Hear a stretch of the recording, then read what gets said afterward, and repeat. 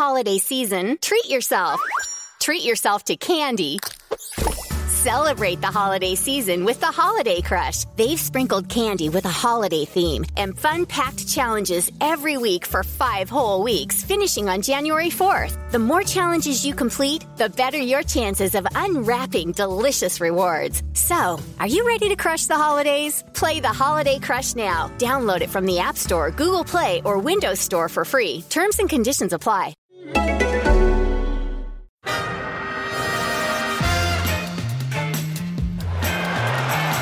Ahí va a llegar el gol del Arsenal. Ozil marca Mesut Ozil. Centra Chamberlain. Vuelve.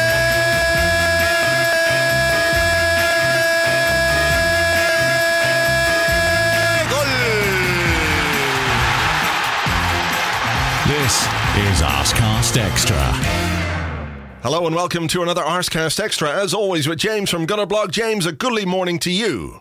Goodly morning to you too. How you doing? I'm all right. I had a nice weekend. I saw Mark Hughes was very unhappy, and that made me happy. Yeah, it will do. I mean, I think that's sort of all you need, really, to set off the weekend. I tell you as well, before we get onto Arsenal, I saw a guy score for Udinese in their match against Lazio, and I think Arsenal's entire transfer policy has to shift immediately to sign this man. His name, extraordinarily, Kevin Lasagna. Kevin Lasagna? Yeah, his name is Kevin Lasagna. And I'm convinced that signing Kevin Lasagna is the key to us usurping Tottenham once in the Premier League. Wow, amazing. Him, and if we could bring in Bob Bolognese as well, I like the look of him. He's a good player too.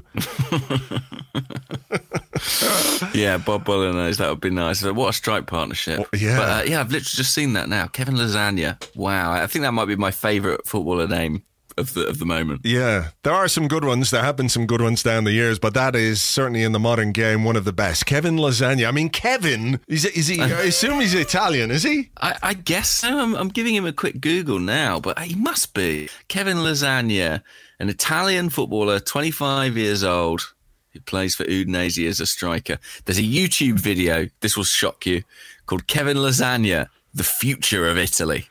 Wow. I believe that he could be. He'd love a derby goal, Kevin Lasagna. But yes, anyway. And Arsenal, what a strange old football match we saw yesterday. What a strange old football team we are at this moment in time, aren't we? It's really... I was texting somebody yesterday, a friend, about this game, and he sort of texted me beforehand going, come on! And I was like, I think we're going to get a pretty low-quality game. And I think in many ways we did get a low-quality game. I was just expecting something a little more dull, something a little less interesting. And as it went on, it was eventful. You couldn't argue that there weren't things for us to talk about today. A lot went on. Definitely. I mean, when we kind of ended up in this position where our Premier League fixtures began to feel somewhat inconsequential, I feared for the podcast. I thought, well, what are we going to talk about? Every Monday after the weekend, is there going to be enough to say other than just previewing the Europa League matches? But you couldn't complain, could you, about the content we've been given to dissect? There was as you said, there was enough. There was definitely enough in yesterday's game. Yeah, there was. Now, team selection, it was interesting to see that Reiss Nelson got a start, handed his first Premier League start. We kind of hoped and thought that this might happen as the Premier League games went on, that as the focus turns to Europe, there's no Aaron Ramsey in the squad at all yesterday, for example. The manager is going to pick and choose his teams a bit more carefully, leaving the door open for events like yesterday for Reiss Nelson to get a start. Were you pleased to see that? I was. I mean, it was kind of inevitable because with Mkhitaryan injured and Ramsey likely to be left out, we're not inundated with options in those attacking midfield areas. That's unusual for an Arsenal squad, but I was pleased to see him start. And if he is going to sign a new contract, I think he needs that encouragement, doesn't he? That he is going to get opportunities in the Premier League, which is what really counts. And with these fixtures meaning less and less, I think it was the right decision. I thought it was possible we might even see more changes. I thought we might see Hector Bellerin get a rest. I thought Petr Cech maybe, but Arsene doesn't like to go too hard on the rotation. He likes to keep a few senior heads in there to try and maintain some kind of consistency of results. I guess that was in his thinking too. Yeah, it was. And it was a weird sort of a performance from us because the first 28 minutes, we didn't have an attempt on goal. One of the things that this team has been good at recently is scoring goals, creating opportunities. And within the first 28 minutes, all of the chances went to Southampton. We had something like 78% possession at one point. I was looking at it, and they had 4 or 5 attempts on goal, and we had none whatsoever.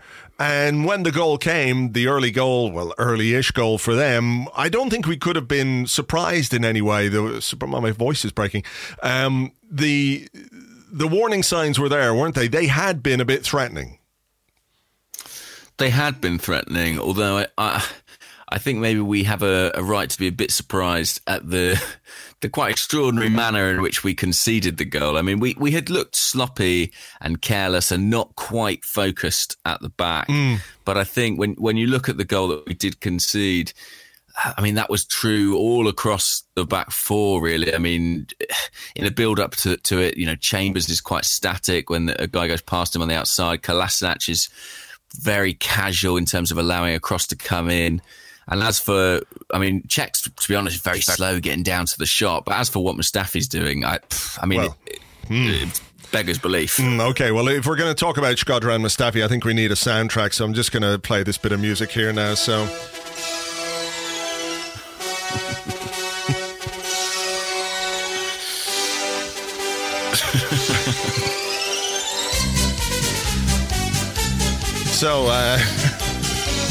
I think he should come out on the pitch with his own music like that. I think the team should come out to, whatever it is, right here, right now, and then Mustafi comes on to that. It seems the only appropriate thing.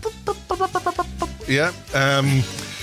I just don't know what to say about Shkodran Mustafi, actually, because... It's bizarre because we see times where he defends really well, he's aggressive, he wins the ball well, he's switched on. And then there are other times, like yesterday, when it's like the first time he's ever defended or he's been told, hey, you're a centre-half. Mate, you're not we need a centre-half emergency today. You're playing back there. Like, I don't know what to do. What am I supposed to do? Like the lack of concentration there for the Shane Long goal. I don't think it should be glossed over that Shane Long has scored once in his previous 47 games for club and country. That's one goal in 47 games. And I saw them reeling out that stat during the game. Before kickoff, actually, they were saying his scoring record has been bad. And I was going... Well, if that doesn't ensure that he scores a goal today, if we are not the most generous team in footballing history, that we could allow somebody to get back on track. If it's not a team that's playing shite and we do something that makes them play well, if it's not a goalkeeper who's had a terrible run of form and we make him look like, the best goalkeeper of all time, or a striker who's been in the shits for 47 games, one goal in 47 games, you just knew that we were going to give him that chance. And, he just completely switched off. The thing for me was turning around afterwards and going like, oh, come on. Like, it was someone else's fault. I don't know how he has the balls to do that. It's amazing. Well, the only way in which that could be in any sense justified is if he got a shout, from Cech that it was his. But looking at Cech, looking at the fact that he doesn't move at all and looking at his consternation when the ball ends up past him in the net, I can't believe that's the case. And also Cech, it's not really his ball to come and get. I mean, it's just such a straightforward clearance for Mustafi to make. He lets the guy just run completely across him. I can only put it down to a complete lack of concentration. And I know our minds are elsewhere, but he does that in big games too. I mean, look at the Carabao Cup final by way of example. He just completely switched there in a cup final, and this was a similar kind of error. I mean, you're right, he can have good games, Mustafi. He can have games where he looks bullish and aggressive and athletic, but he just lets himself down with these huge errors, and I I think I felt the kind of collective patience of the Arsenal supporters breaking yesterday in the Emirates Stadium. I think there was just a sort of sense of, oh dear, we need to replace this guy in the summer. Yeah, I mean, there is that. I mean, the question is the fact that he can play well a sign that there's something more there that we could get out of him, or is the fact that he keeps making these errors, and they're not just small errors, as you say. I think you're right to point to the one in the Carabao Cup final, which was just, I don't know how to describe it other than amateurish, because it's the sort of mistake that you should not make as an experienced player. If you're a 20-year-old kid, maybe that's how you learn. But when you're 25, nearly 26, those are the sort of things that should be out of your game right now. And these are basics. These are basic parts of defending that he just doesn't seem to be able to produce on a consistent basis. And that ultimately is what separates a very good player from just an average player. Right, is the ability to produce on a consistent basis. And if you keep making mistakes and there's a consistency to your mistakes, I think we have to look at that as that's part of his makeup. That's part of his overall package, I guess. There's no point talking about can we get rid of these mistakes. It seems we can't, because those mistakes are there in many different circumstances, in many different games, in many different variations and varieties. He is like you remember those little packets of cereal you used to get? There'd be an 8-pack of Kellogg's cereals. You get a Ricicles, you get a Cocoa Pops, a Cornflakes, a Frosties, an All Bran, and 3 others, and they came in these little individual serving packages, right? Little mini... Yeah, the variety pack. I remember them well. That is what he is, except every one of those packs is a mistake. And that's where he is. Yeah. I mean, also look at the week that we've had. I mean, the goal we conceded in CSKA Moscow, I think he has to be held largely accountable for that one too, for sort of clearing it up in the air across his own box. Yeah. We talk about our Europa League chances, and we talk about potential concern over David Ospina dropping a Rick, but to be honest, Mustafi, if you look at the numbers, is the man most likely to commit a major error at the back, and it is a worry. I just thought, I hoped I could write this off as a lack of focus, because this is a Premier League match that didn't matter enormously. The problem is that the same things happen with Mustafi, whatever the situation, whatever the occasion, and maybe that could be coached out of his game, maybe. But I don't think that's going to happen under the current management. So no, yeah. I don't know. It was a really exasperating performance from him, and I didn't think, to be honest, this was his only bad moment on the day. I thought he had a pretty poor game all round. Yeah, me too. But I suppose what we can give credit for is the response of the attacking side of the team, which had been up to the 28th minute pretty toothless, and I was wondering what was going on or how we were going to get back into the game. Reece Nelson, I thought, had a tidy enough Premier League debut, but Arsene Wenger said afterwards maybe he was a bit inhibited. It is a step up. It is a big level to go up. I don't really see there's any need for criticism of him, but it's difficult perhaps for him to make the kind of impact that he wants to make, on his first Premier League start. So I'm not saying we were toothless there, but I think his desire maybe to be a little bit safety first on his Premier League start played a part there. Alex Iwobi took a little while to get into the game. Danny Welbeck similarly. But we saw the 3 men, I suppose, who contributed to the win the most in terms of the end product. Aubameyang, Iwobi and Welbeck combined very well for the first. Aubameyang dropped deep to pick up a ball from El Neni, played it to Iwobi to Welbeck, the flick to Aubameyang.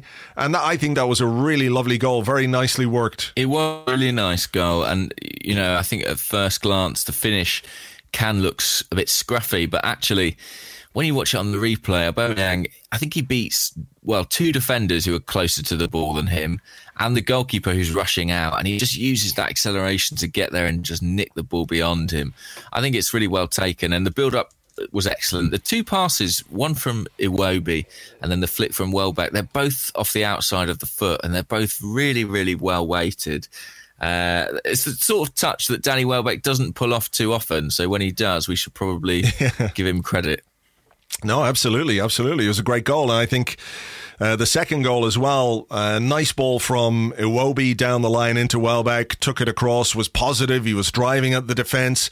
Got a little bit of luck, I suppose you'd say, with the shot. But, you know, when you put yourself in that position and you get into the sort of position where you can unleash that kind of a shot, you're always going to have a chance of something like that happening. So, nice way to go in front. Yeah, and unusually good contact again from Welbeck. I mean, you know, if you put that power on the shot, if it takes a nick, it's got a chance.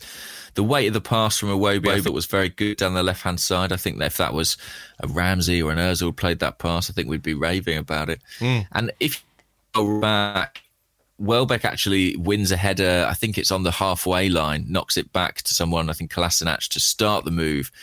So he did really well, actually, and sort of joined up things on that left-hand side.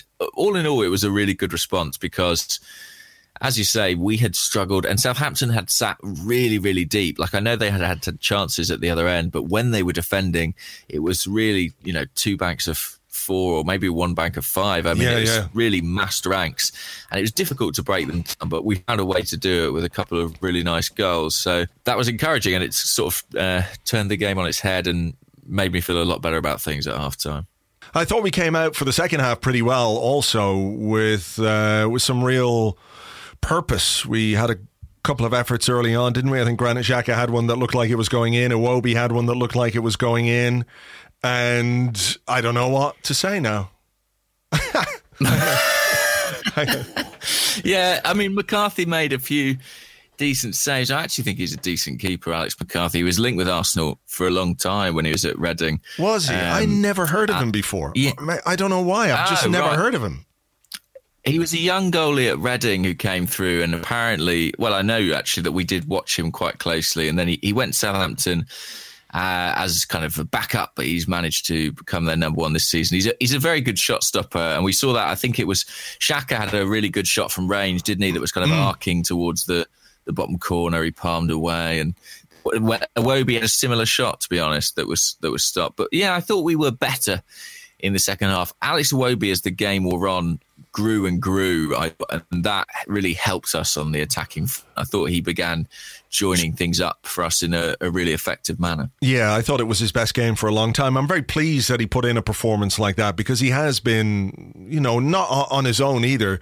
Someone who's struggled a bit this season to get any kind of form together. He has been the brunt of a lot of criticism, I think. Perhaps some of it unfairly, some of it is reasonable based on the way that he's performed. He hasn't quite reached the heights that we had hoped he might, or even performed with any consistency. So it's good to see him remind people that he is a good player.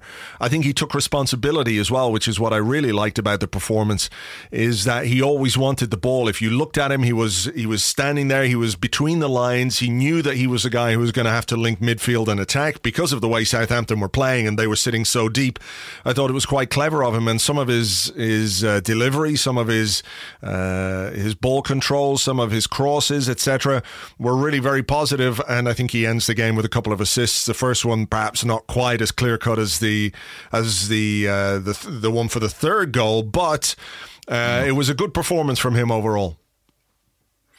It was, and he's actually, you know, been out of the frame a little bit in recent weeks. He hasn't really been getting starts, and I thought you sensed a bit of hunger from him to get his place back in the side. And I do think, for all the criticism that there has been of Iwobi this season, and I think some of it is understandable, when setbacks have occurred, I think he has responded very well. When there was that big story about him being out partying, if you remember, his few performances after that were some of his best of the season, and he didn't shirk it. You know, he faced up to it, and he was starting games and producing. And similarly here, he's been out of the side, he's lost his place to Mkhitaryan, and yet he's come back in and shown what he can do. I think he's got more character maybe than some realise, and I think he's got more ability than some realise. I think he's a big talent, and I was pleased. I was really pleased, actually, to see him have a positive impact yesterday, especially because with Mkhitaryan injured, there's a chance that he could be up for selection in the Europa League. So. Yeah, Absolutely. I mean, this is the reality of the situation that we're in. Yesterday was a chance for both Welbeck and Iwobi to come in and show people, okay, I'm a good player. I can still contribute something here. Welbeck ends up with 2 goals and an assist. Iwobi with 2 assists and his best performance of the season. Probably the best player on the day, Welbeck aside, maybe. And, if we are going to go the distance in the Europa League, we are going to need those players. We're going to need them to find some form and to contribute between now and the end of the season. So, that was another really positive aspect of yesterday's game. One aspect that maybe wasn't so positive was the fact that we let them back into it. Petr Cech had to make a couple of good saves. And once again, James, the commentators absolutely fucked us because they said Charlie Austin, just before he came on, he's scored in every single Premier League game that he's played against Arsenal. And lo and behold, within 2 minutes, he was on the score sheet again. It's weird, isn't it? It's like, Shane Long hasn't scored for a million years, and yet he can get a goal against us. Charlie Austin scores against us every time he plays us, and yet he can score a goal against us. I mean, basically anybody can score against us. That's what I'm inferring from this game. Yeah, it wasn't great, was it? The defending for the second goal really wasn't good. Jack Wilshere running around like a headless chicken. He was bypassed way too easily. Callum Chambers got done. Charlie Austin is unmarked. I think Mustafi was just running into the goal. It wasn't great. I want to ask you what you thought of the substitutions. I'm not sure they were particularly helpful to the team in any way. I'm trying to look back. Well, I think they were more about protecting certain players' fitness. For example, Hector Bellerin. I mean, ordinarily you wouldn't take your right back off in that kind of situation. What were the other changes? Wilshere came on for... Wilshere came on for Reece Nelson, which I'm not sure gave us the right kind of balance because... it seemed to disrupt us a little bit. What did you make of Wilshere's cameo? I watched your video, your On the Whistle video, and you were less than impressed, I think is fair to say. I was less than impressed. I mean, he's got this habit of when he's not performing, when things aren't happening for him on the pitch, which I don't think they did yesterday. There's one particular misplaced pass on the break that really could have let us in for another goal. He tends to make up for it by being, I mean, what's the word? I suppose combative is the kindest way you could describe it. But throwing himself around, running around like a bit of a headless chicken, as you said. And I thought yesterday was really one of those days. I think he's in a pretty poor run of form, and I wasn't impressed with his contribution on the second goal for Southampton that you just mentioned, but also even in the sending off. I mean, I'm sure we'll get to those, but I just felt that it was sort of needless from him. And I feel like that you see that in his game. When he doesn't play well, he kind of makes his presence felt in other ways. Yeah. Yeah. Well, I mean, while we're on it, let's talk about the sending off for the Southampton player. I didn't really have any issue with Wilshere making that foul. At that point of the game, the guy's driving forward.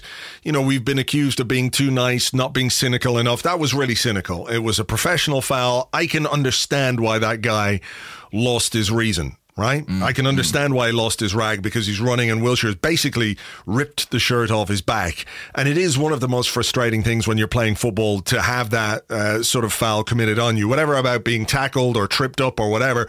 But when you're sort of running along and there's a guy pulling your shirt, it's maddening. His reaction was wrong and he obviously deserved the yellow or the red card. I don't think there's any doubt that there's a red card there. Wilshere, definitely a yellow card. What I didn't think was necessary from Wilshere was to react the way that he did when the guy threw him over. He got up and he went charging around as if somehow he was the one who had been wronged in all this. Yeah, the guy threw you down, but you deserved it for what you did, and you knew that you deserved it for what you did. You can't expect the guy not to react in some way, so don't get all like high and mighty as if this is some sort of assault from nowhere.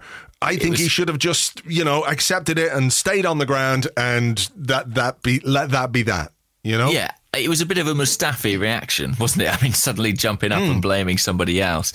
And I think the Southampton player probably should have been sent off for what he did. I don't think it was the most violent thing you'll ever see, but I don't think you can do that really on the football field. No. But I think that Wilshire's response to it is what provoked, I mean, it wasn't really a melee, but provoked the kind of hullabaloo that then led to the referee, I thought, incorrectly sending off Mohamed El Neni. I mean, El Neni is sort of, I think, a bit of a victim of this situation. I don't really think he did anything particularly wrong at all. Yeah, I would agree. I think the one criticism I would have of El Neni is that, there was no need for him to be involved at that point. Right. He could have just walked away. They were down to 10 men. They needed a goal. We had to get organised for a set piece. That's where his focus should have been. I've watched the video a number of times, and I can't see why he's been sent off for that. It looked like a push. People I've seen on Twitter who were in the ground say he definitely pushed the guy in the face. If he did that and the referee saw that, then it's a red card. If he pushed him in the face, we know you can't raise hands. I can't say one way or the other whether he definitely did. From what I've seen from the video, I can't see him do that, in which case I think it's harsh. But if there's other footage of it which shows him push the guy in the face, then he gets a red card and we can't have any complaints. He just shouldn't have been involved there. I tell you what was amusing to me, amusing in a strange way, was that when Wilshere was reacting to being pushed over by Stevens, Petr Cech came a long way out of his goal to calm Wilshere down. He was having a word with him and telling him to shut the fuck up and just relax, because he was in danger of getting himself sent off as well as the other guy. And Wilshere reacts to Cech and is like, fucking, he's a bit, unhappy about Cech's involvement. Then when El Neni gets sent off, and El Neni's saying to the referee, what's that for? What are you talking about? Wilshere's the one going, come on, mate. Go on. Yeah, off you go. Saw that. Off you go. It's like, fucking come on now. I know, I saw that and I thought, bloody hell, he's got a nerve, he's got a cheek doing that. I mean, the thing is about Wilshere's cameo, as we're describing it, is that it was a combustible performance from him. I mean, this foul, it was a professional foul, but it wasn't a purely cynical one. There was anger in there too. He was frustrated with himself, and he was frustrated with the way the game was going. And I just thought, in some respects, he did us more harm than good on the day. And I feel like there have been a few occasions a bit like that this season, and I'm slightly losing patience with his propensity to deal with bad performances by kicking people. Do you think in some way that the contract situation and what's going on is a contributory factor to this, and the way that he's performing? He's coming on feeling like he's got to prove something. He's got to show people that he cares in some way, and maybe he's going about it the wrong way because his form is not great at the moment. He's not able to contribute in the way that he might like with the ball. So if at least he can show some passion, for example, in inverted commas, that might be a positive thing. That's an interesting point. I hadn't thought of it that way. I mean, maybe the contract situation lends itself to a certain insecurity, and he's constantly trying to compensate for that on the field. I think it's having the inverse effect, to be honest. I think that each one of these performances makes the likelihood of Arsenal increasing their contract offer smaller. And I think even the fans who have that real affinity with Wilshere and who really, feel that he's kind of one of our own, I think they must be growing a little bit tired of some of these antics. I have a lot of affection for him as a player. I think we all do. But yesterday I sort of felt like I don't know if this is a positive thing necessarily anymore. I mean, it is all form. If he was playing well and doing this kind of stuff, I guess we'd accept it. But he's not.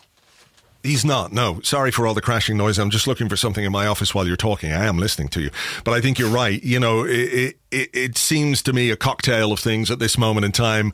Low on form, therefore he has to show his stuff in a different way. And maybe he's frustrated with the situation as well, that he wants more from Arsenal and Arsenal don't seem prepared to give him that. And you'd hate for it to end in a slightly unhappy way if that's what's going to happen this summer. If Jack Wilshere does go or does leave, then it would be a shame, I think, if there was to be anything other than goodwill for Jack, because he is an Arsenal man. He is passionate about the club, but maybe it's time to go in a different direction. I would hate for it to be spoiled in any way. That's all I mean. Anyway, that's a negative, I guess.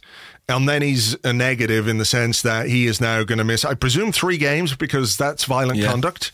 Yeah. So unless the club are going to appeal the red card, he is going to miss the next 3 Premier League games, which is a bit of a pain because he is somebody who comes into the team for the Premier League games while the Europa League is more important.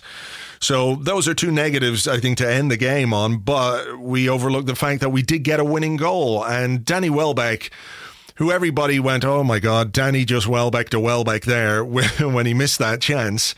To his credit, he kept his head up. He didn't let it affect him, and he got the winning goal. And you've got to give him huge props for that, I think.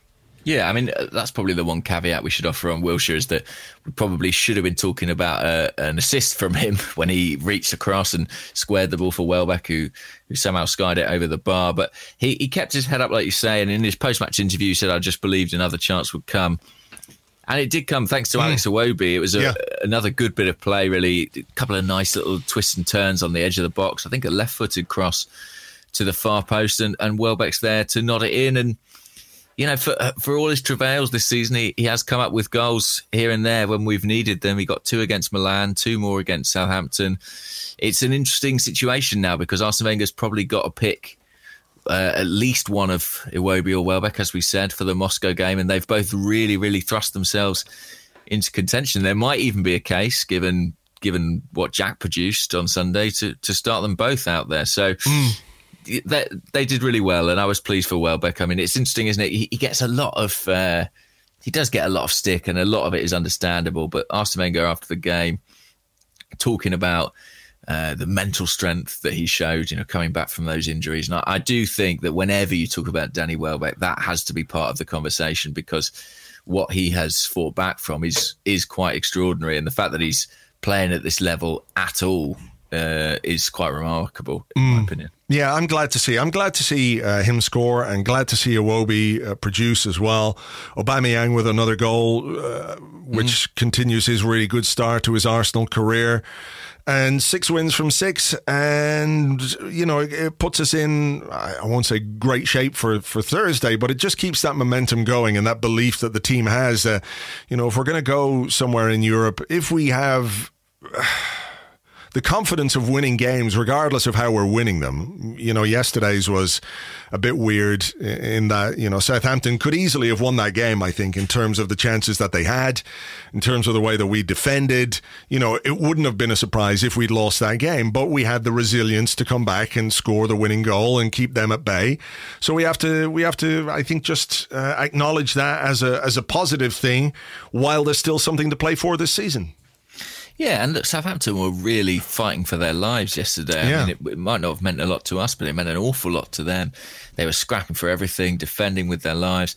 And I think to take 3 points from that game is a pretty good return. I mean, I remember plenty of games in seasons past where teams fighting relegation have come to the Emirates Stadium and given us real problems and taken wins or draws. I remember Wigan famously on one occasion. So I think it's good to keep the momentum going. It's good for the confidence, and it looks like no more injuries as well. So all in all, a pretty positive afternoon. I think Arsene Wenger will be pleased that he was able to rotate his side, to rest some really key players, the likes of Ozil, Ramsey, Koscielny, Monreal, not involved at all, to bloody youngster like Reece Nelson, to improve the confidence of Welbeck and Iwobi and come away with 3 points. You can't turn your nose up at that. Yep, can't really argue with that. Just to finish off this part of the show, you remember a few weeks back we did our predictions for the rest of the Premier League games. We are 3 out of 3, both of us. We both said we beat Watford, both said we beat Stoke, and both said that we would beat Southampton. So we're on track to where we thought we might be. Now, the next game, I think, is Newcastle, isn't it? And we both have a draw down for that one, so we'll see. But so far, 100% prediction rate success. So I don't know what that says. Something very strange is going on. It's like Shane Long, you know, every stop clock is right twice a day. Yeah, for sure. Unless it's a digital clock, in which case it's got no time on it. Yeah, that's true. Yeah. So in this modern world, I'm not sure that analogy really works as well as it should. But anyway, we'll go into part 2. We'll take your questions and more right after this.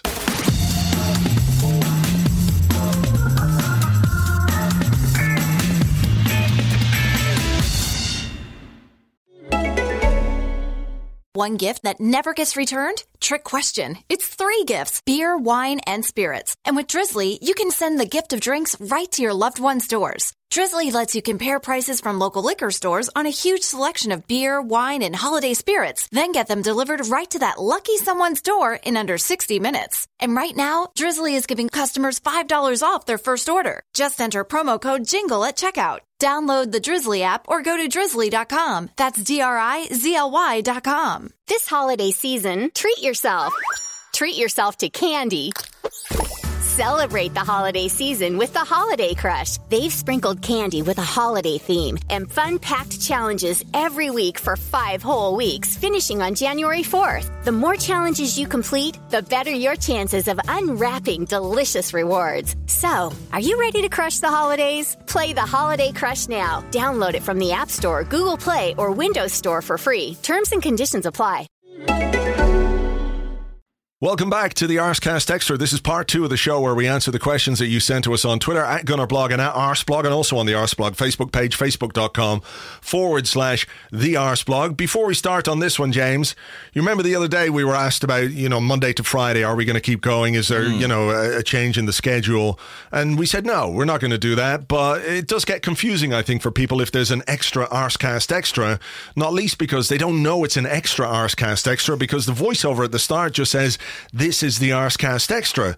So what I've had to do is commission a new voiceover for when we do an extra Arsecast Extra. So it's going to sound like this. This is an extra Arsecast Extra. So there. Wow. Great. Wow. I'm excited about that. Yeah. And at least go on. The clarity is crucial, isn't it? At least people know then. Yeah, absolutely. We don't want people, thinking on a Friday that it's Monday or on a Monday that it's Friday. Now we can have distinction, separation between the days. People will know. We can have one for every day of the week. It's an extra Arsecast Extra. And just if anybody who is looking for somebody to do voiceover work that isn't me, of course, I would be your first choice if you were looking for a voiceover artist. That is Dom O'Shea, who's at Dom O'Shea on Twitter. So if you fancy a voiceover, drop him a line. He will do the necessary for you, of course, once you cross his palm with silver, as any voiceover artist will tell you. We don't work for exposure. Apart from Dom, who I don't think got paid for that, so I'll have to sort that out.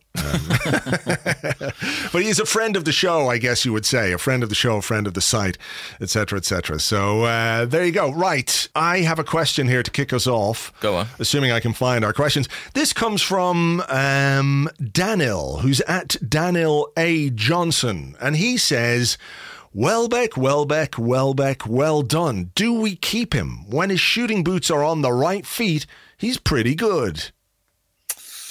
Yeah, I mean, that's just not often enough, is it? I suppose, is what his detractors will say. I mean, the thing about Danny Welbeck is that he's a manager's dream. I mean, one aspect of his performance that we haven't spoken about is how good he was defensively yesterday. Yeah. I don't just mean in terms of tracking back, but actually in his own penalty box, I think he headed a number of corners away, and I think Arsene Wenger was probably particularly delighted with that contribution.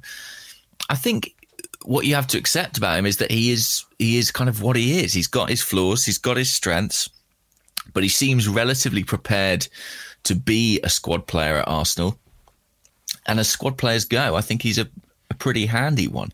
I mean, he might not be the best striker in the world, but if you look at our 3 centre forwards, Aubameyang, Lacazette, Welbeck, it is actually a long time since we had 3 strikers of that calibre in the squad. I think you have to go back to kind of a decade ago, probably, when we had Adebayor, Van Persie and Eduardo for anything comparable. And none of those were ever £50 million players.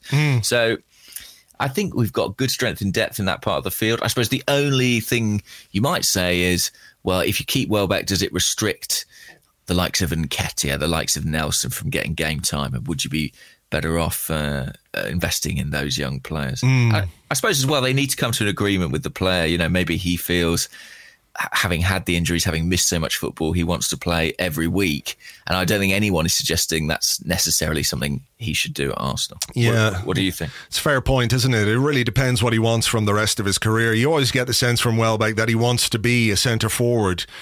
Part of the reason he was unhappy at times at Manchester United was the fact that he wasn't being played as a striker. And, you know, you can see why he wasn't played as a striker given the players they had available to them.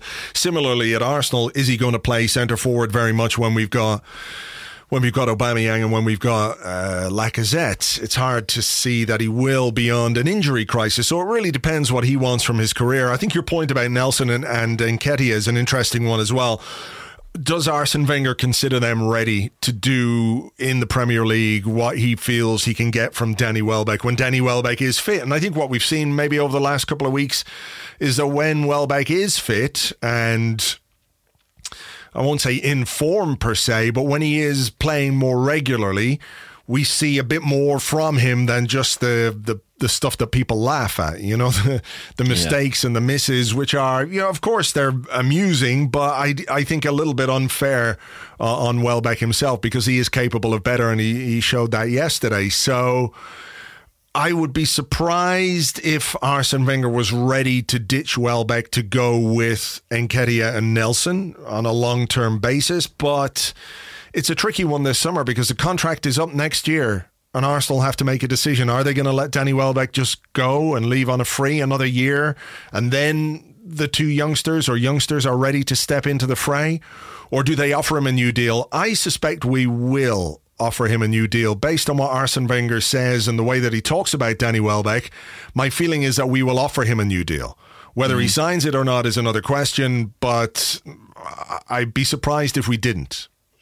I don't think Welbeck, I know he's English, and so there's going to be he's going to have some value in the transfer market, but I don't think it's a case like Oxlade-Chamberlain where we're potentially leaving £40 million on the table. That's just my hunch. I don't think you're going to get that kind of fee for Welbeck, given his age, given his injury problems, and given his position within the squad. So I wonder as well, if you alluded to it there, but is it a possibility that he does kind of see out his deal at Arsenal and that he does kind of play a senior role next season while the likes of Nketiah get an opportunity to prove themselves either on loan or, you know, in the cup matches?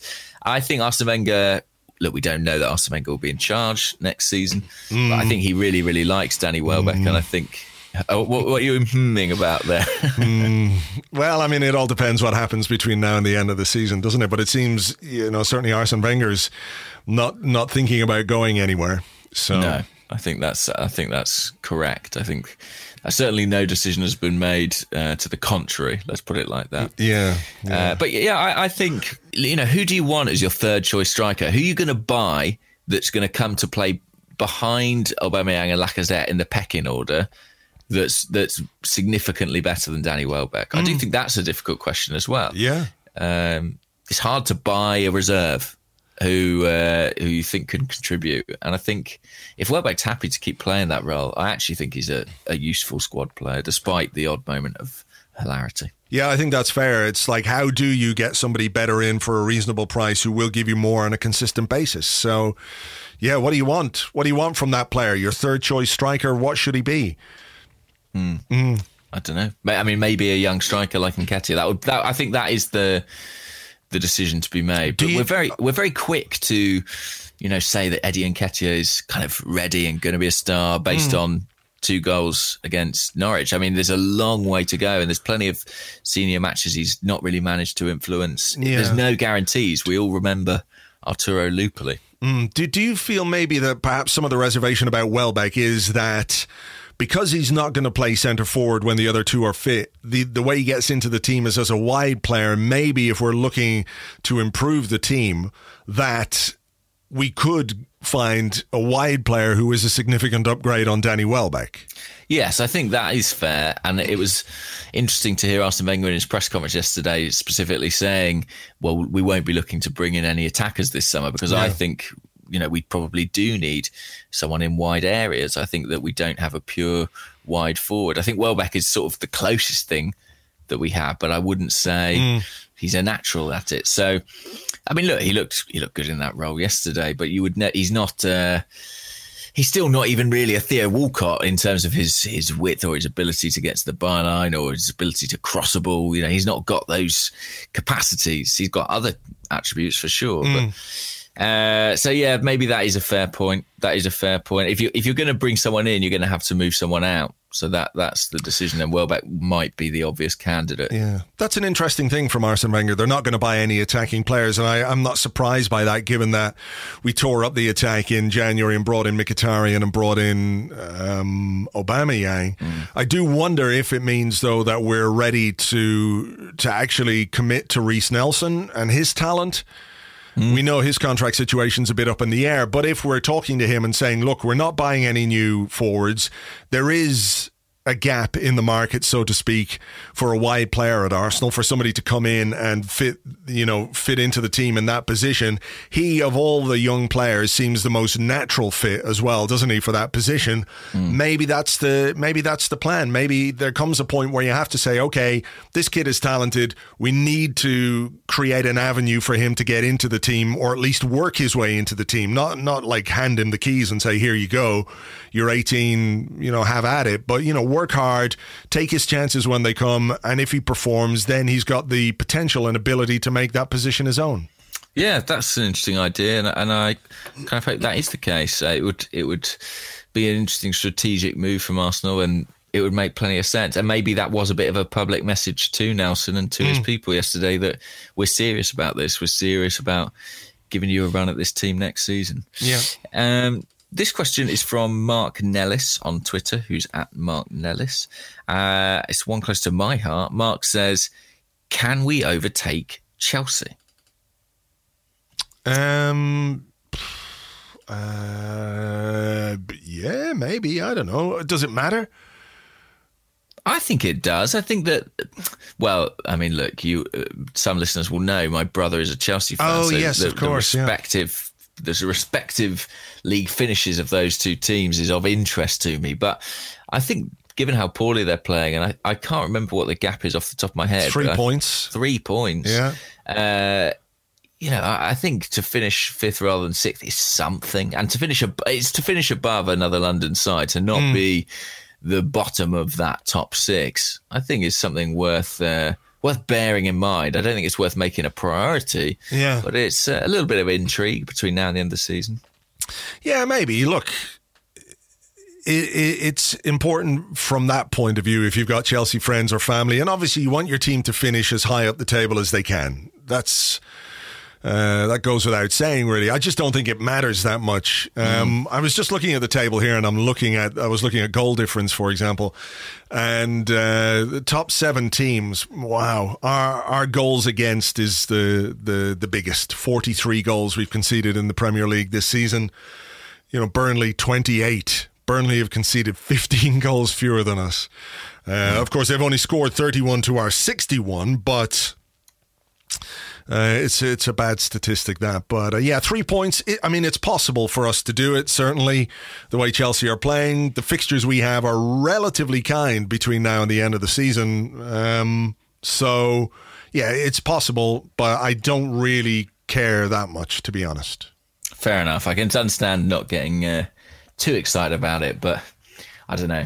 I hope we do it. I think that we've got a really good chance. As you say, the fixtures are really kind, to be honest. It's just a shame we left ourselves so far off the top 4 to make that completely unrealistic at this point. Yeah, okay. Here's a question from Marty, who's at Silent Gooner. Is it Silent Gooner? It is Silent Gooner. It's fine if I got it wrong. He wouldn't have said anything anyway. He says, in honour of El Neni's red card, list your top 3 most infuriating red cards on an Arsenal player. I mean, the immediate one that springs to mind is Robin van Persie in the Nou Camp. Yeah. I can't really look beyond that. That was absolutely maddening. Would you call it infuriating when Kieran Gibbs was sent off rather than Alex Oxlade-Chamberlain, or vice versa? I mean, I'm doing it myself now. I'm getting it mixed up. I mean, I'm not sure if that was infuriating or just ridiculous. That was ridiculous, certainly. Yeah, I think one that stands out for me as well is Vieira at Old Trafford. The Van Nistelrooy one. I know we touched on that in the Invincibles podcast, which you can get if you subscribe to Patreon, patreon.com/Arsblog. 2-part special on the Invincibles. That was annoying because of the way that Van Nistelrooy reacted. There was no contact from Vieira, and obviously the infuriation at the time is offset by the fracas that it ended up with being, and one of the great moments. Yeah. But that was an infuriating one. I'm trying to think of some other ones. Well, I mean, to a certain extent, there was that Xhaka one last season where we were all fed this rule about, it was an off-the-ball foul and that's an automatic red card. And then that rule, as far as I'm aware, never appeared again in football. That was an annoying one. For sure. Can we take into account the ones where Arsenal players are really stupid and get themselves sent off? I think so, yeah. Wasn't there a Giroud one where he just sort of put his head on somebody for no good reason? He got sent off. Very possibly. Chesney against Bayern Munich, that one annoyed me. Arjen Robben dive. That was nothing to do with Chesney, of course. I mean, it's infuriating is maybe not the right word, but the Jens Lehmann Champions League final sending off was heartbreaking. Too soon, James. Too soon. Still too soon. And David Ospina's Europa League final sending off in 2018, and Shkodran Mustafi's, they were both quite infuriating. Sent off for fighting each other after.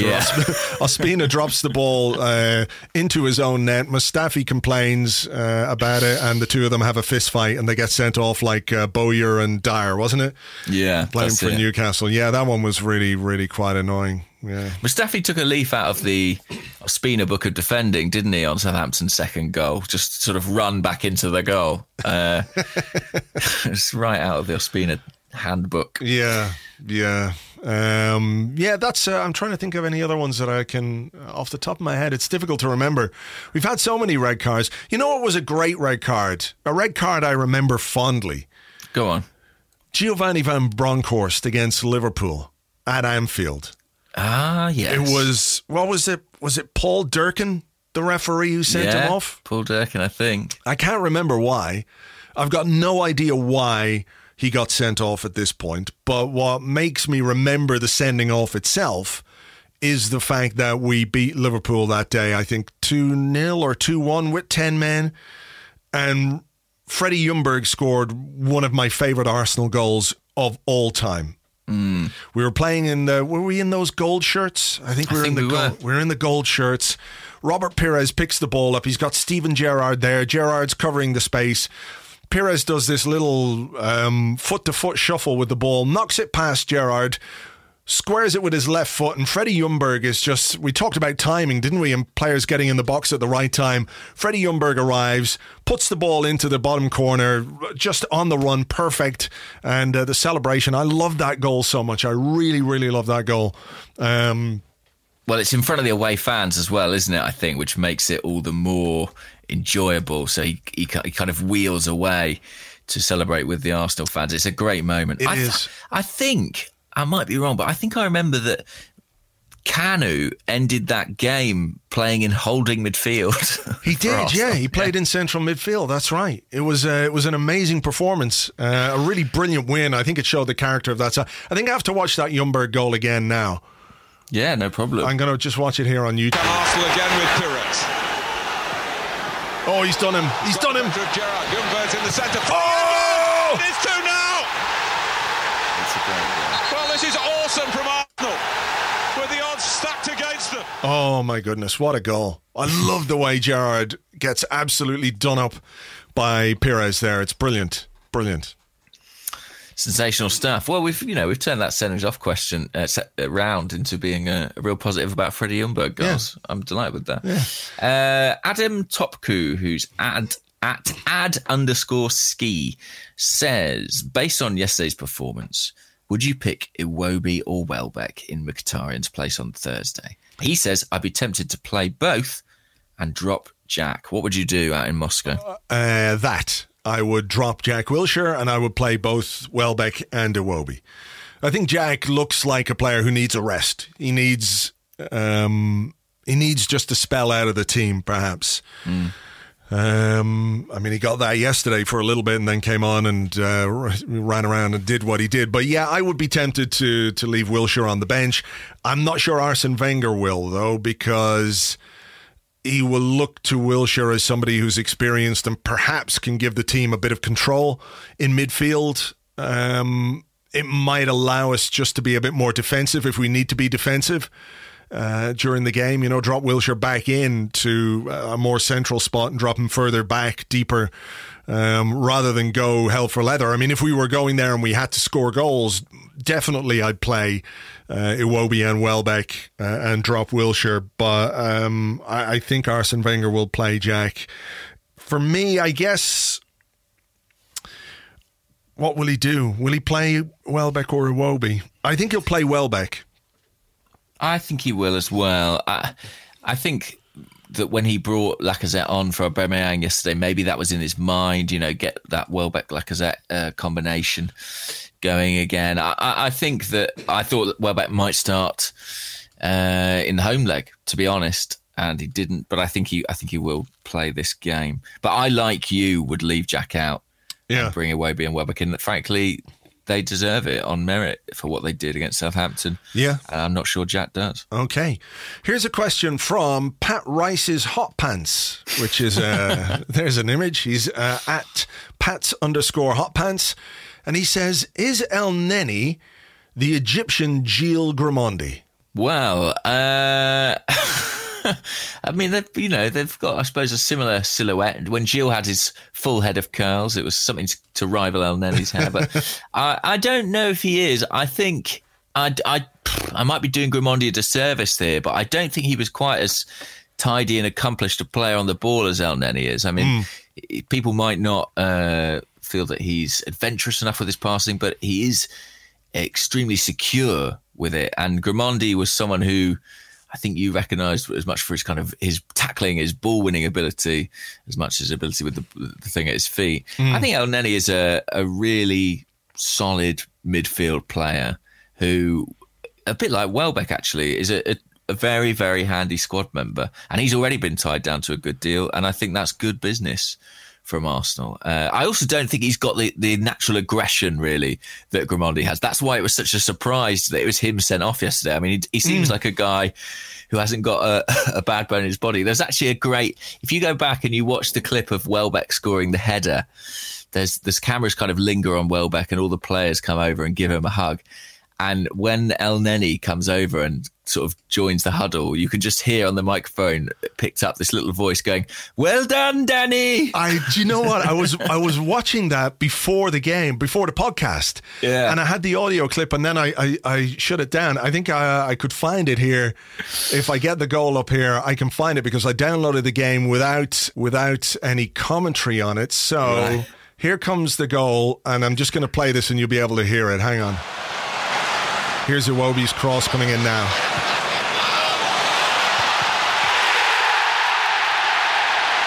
Welbeck celebrating. Here we go.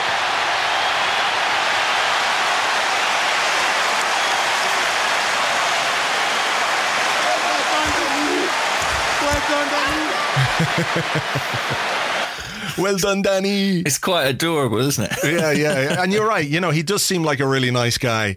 And he's not the kind of guy who gets involved in those kinds of incidents that for which he got sent off. You wouldn't expect that from him either.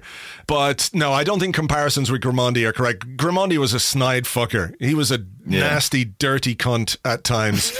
He really was. Actually, when you think back to it, he was he was a bad man. He was a bad man. He got sent off in the Nou Camp against Barcelona for elbowing Pep Guardiola in the face. While they were sitting on the ground, the two of them had been involved in a tackle and Grimandi just elbowed him. And then there's that other really famous picture which you can find. It's not too difficult to find. I think we're playing Inter Milan in the Champions League. There's a corner and then there's a picture and you can just see Grimandi's doing this "what me?" face as Diego Simeone is standing there with blood gushing out of his eye from where Grimandi is fucking like taking him out. He's done him with an elbow again. So I don't think El Neni has that kind of aggression, which is good. I think that's good. It's not great to have players who go around elbowing others in the face. That's not a nice thing to do. Obviously, there are players who you wouldn't mind it being inflicted on from time to time. But as a general rule, you run the risk of being sent off when you go around elbowing people in the face. And Grimandi got sent off quite a bit. You know, I don't think he is... or was, as you say, as tidy a player on the ball as El Neni is either. So, I don't think the comparison stands up. In terms of being a useful squad player, yeah, you can kind of see where he's coming from there. But I think El Neni is a better midfield player than Grimandi is. He's safe, he's reliable, he's solid, he's unspectacular. You know, he's not going to be the most incisive player, but he is a consistent performer. I think, you know, he generally gives you a good performance. He doesn't give the ball away. I'm not sure that was always true of Grimandi when he was playing in midfield either, or at centre half. Yeah, exactly. No, I think the comparison doesn't quite work for that one, but there you go. Let's have this question. This is from Paul Blakely, and Paul is at Kieferzoidy on Twitter, and he says, we've gone from being boring to scoring fairly freely quite quickly. What do you put this recent goal-scoring change down to? Freedom of stress, the players working it out, tactics, or is it as simple as having a top-class forward in the team? What do you make of our goal run? I don't quite know. I mean, people say Alexis is gone and now Mesut Ozil has more freedom, but we scored 3 goals yesterday without Mesut Ozil. There's a part of me that thinks there could be a long, complicated tactical reason for it. But basically, I just have a sense that, particularly when it comes to our form, that we've got good players. We've always said we've had good players, right? And they just couldn't be that bad for that long without something happening to turn it around. Yeah. I just think that we've turned a corner. And we've got players who are capable of putting a run of results together, as we've seen in season after season after season. So I think there is probably a bit of freedom in terms of the way that the team is operating right now. I think I was listening to Tim Stillman on the Arsenal Vision podcast, and you know, he does make the point that Mesut Ozil doesn't have to share top billing with Alexis Sanchez. I think what was interesting about the Alexis Ozil thing was that when you think about the contributions that the two of them had, or the combinations, I should say, that the two of them had, the ones that are most memorable to me are Alexis creating for Ozil, rather than Ozil being the creator for Alexis. There must have been plenty of those, but the ones that stick in my mind are, for example, was it last year against Norwich, maybe, or somebody away from home, Watford, where Ozil scored a great header. It was on an Alexis cross from the left-hand side. Those are the things that stand out. But Ozil certainly has more freedom. Aubameyang and Mkhitaryan have come in and played really well. You know, you look at what they've done in the opening weeks of their Arsenal careers. Aubameyang has 6 goals and an assist. Mkhitaryan 6 assists and 2 goals. You know, we changed. We literally ripped up the attack in January and went with something new, and the something new is working. And I think that's basically what it boils down to. I think as well, you can't ignore the change in system. I mean, right up until moving away from a back 3. Yeah.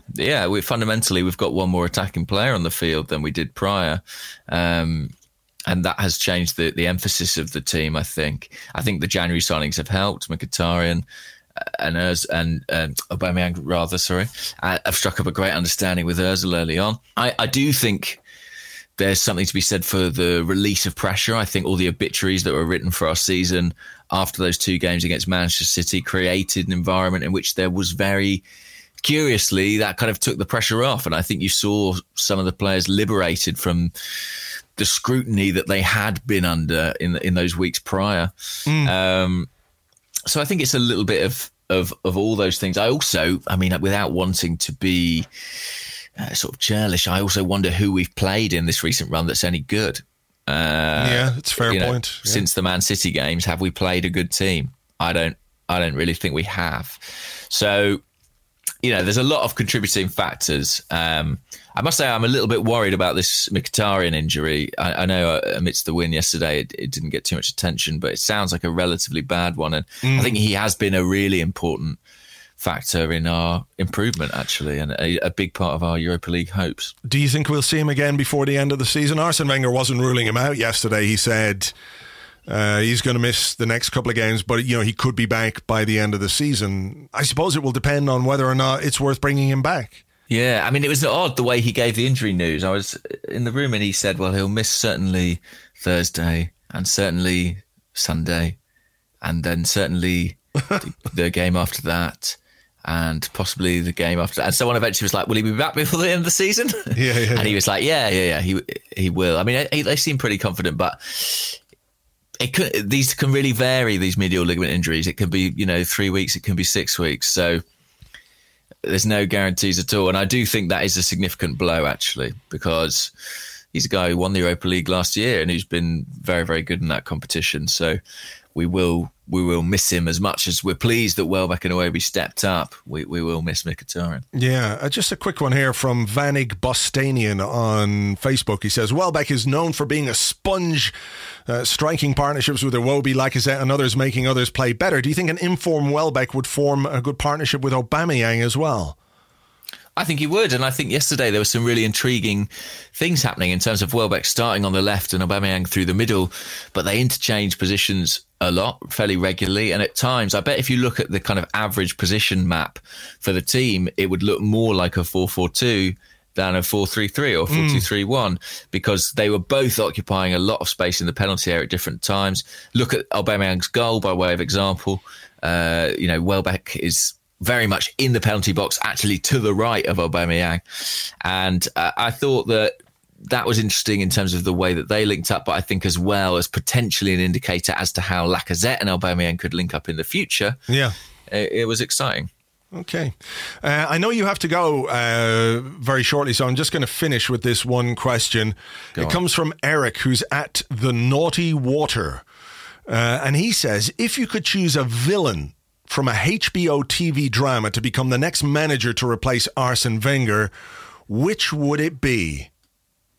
Wow. Yeah. Now, I mean, HBO have made some amazing shows. Boardwalk Empire, Oz, The Sopranos, Game of Thrones. I think they do Game of Thrones as well. They do, yeah. I mean, there's loads there for you to choose from. So a villain that is going to become the next Arsenal manager, who would it be? The Wire, obviously. I'm still in the process of rewatching The Wire. Man, it's so good.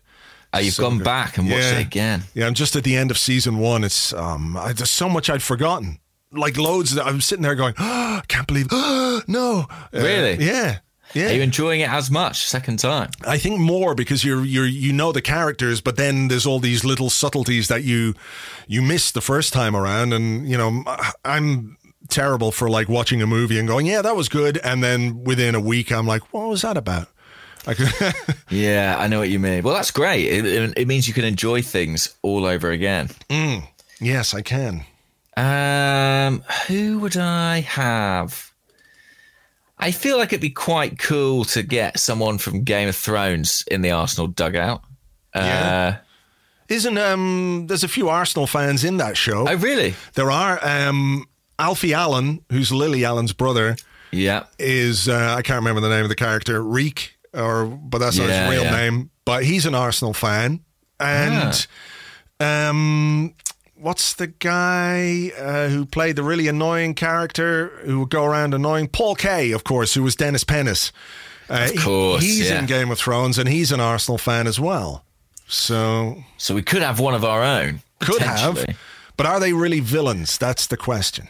I wouldn't have, and I couldn't have Joffrey as the Arsenal manager. No. I need someone with more experience. Yeah, for sure. I mean, one of the White Walkers would be quite good. That's what I'm thinking, yeah. I just think Mark Hughes on the dugout is not going to be complaining about shaking hands with one of them. No, he's not. He's not going to go anywhere near them. And if he gets out of his technical area, White Walker is, he's going to get him. I thought about this a little bit before I asked you, and I came up with Al Swearingen from a show called Deadwood. Seen Deadwood? Now, I know of Deadwood, but I haven't seen it, so you'll have to explain to me why this is such a good choice. Well, Al Swearingen is he's not the sheriff. Timothy Olyphant is the sheriff of this town, Deadwood, which is set in the Gold Rush era. It is one of the best shows of all time. Sadly, HBO cancelled it after 3 series. But Al Swearingen is like a saloon owner. He's kind of the guy who, looks after all the drugs and drinks and women's and all that kind of stuff within the town. He is played by, what the fuck is the guy? Oh, he's played by like Lovejoy, isn't he? Yeah. What's his name? I forget his name, but yes, I know exactly who you mean. Lovejoy, it is... Oh my God, Ian McShane. Ian McShane. I was going to Google Lovejoy, but I was afraid that it might give me Tim Lovejoy. So I decided against it and used my memory. But anyway, he's an amazing character. He swears a lot, he drinks a lot, he smokes a lot. And I found this incredible clip. And if you think that this doesn't make him suitable for Arsenal manager, wait till you hear this. Imagine Arsenal have just lost a Carabao Cup final. Mustafi and Ospina have both been sent off, and in the post-match press conference he comes out with this. Pain or damage don't end the world, or despair, or fucking beatings. The world ends when you're dead. Until then, you got more punishment in store. Stand it like a man and give some back. Yeah. How about that? More punishment is coming. You're going to get beaten more. That is truly life as an Arsenal fan. But, give some back. I like that. Yeah. I like that. I mean, it would make quite a change from Arsene Wenger talking about mental strength. So, yes, I agree with you. Let's go for it. Let's go for it. Al Swearingen as the next Arsenal manager. I'm absolutely on board with that. I can't wait to see it. Hopefully that will happen. Anyway, look, we're going to leave you go. Thank you as ever for listening. Remember, give us a rating or review on iTunes. That would be greatly appreciated. We'll catch you on the next one. We've got game on Thursday. Yeah, maybe we'll have an extra Arsecast extra. I don't know. We'll have to wait and see what happens there. See what happens. Happens. All right, we'll catch you on the next one, folks. Thanks for listening. Bye-bye.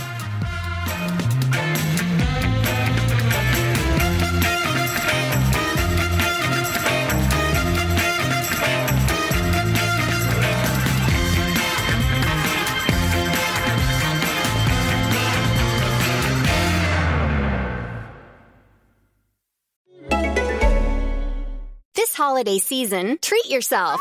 Treat yourself to candy.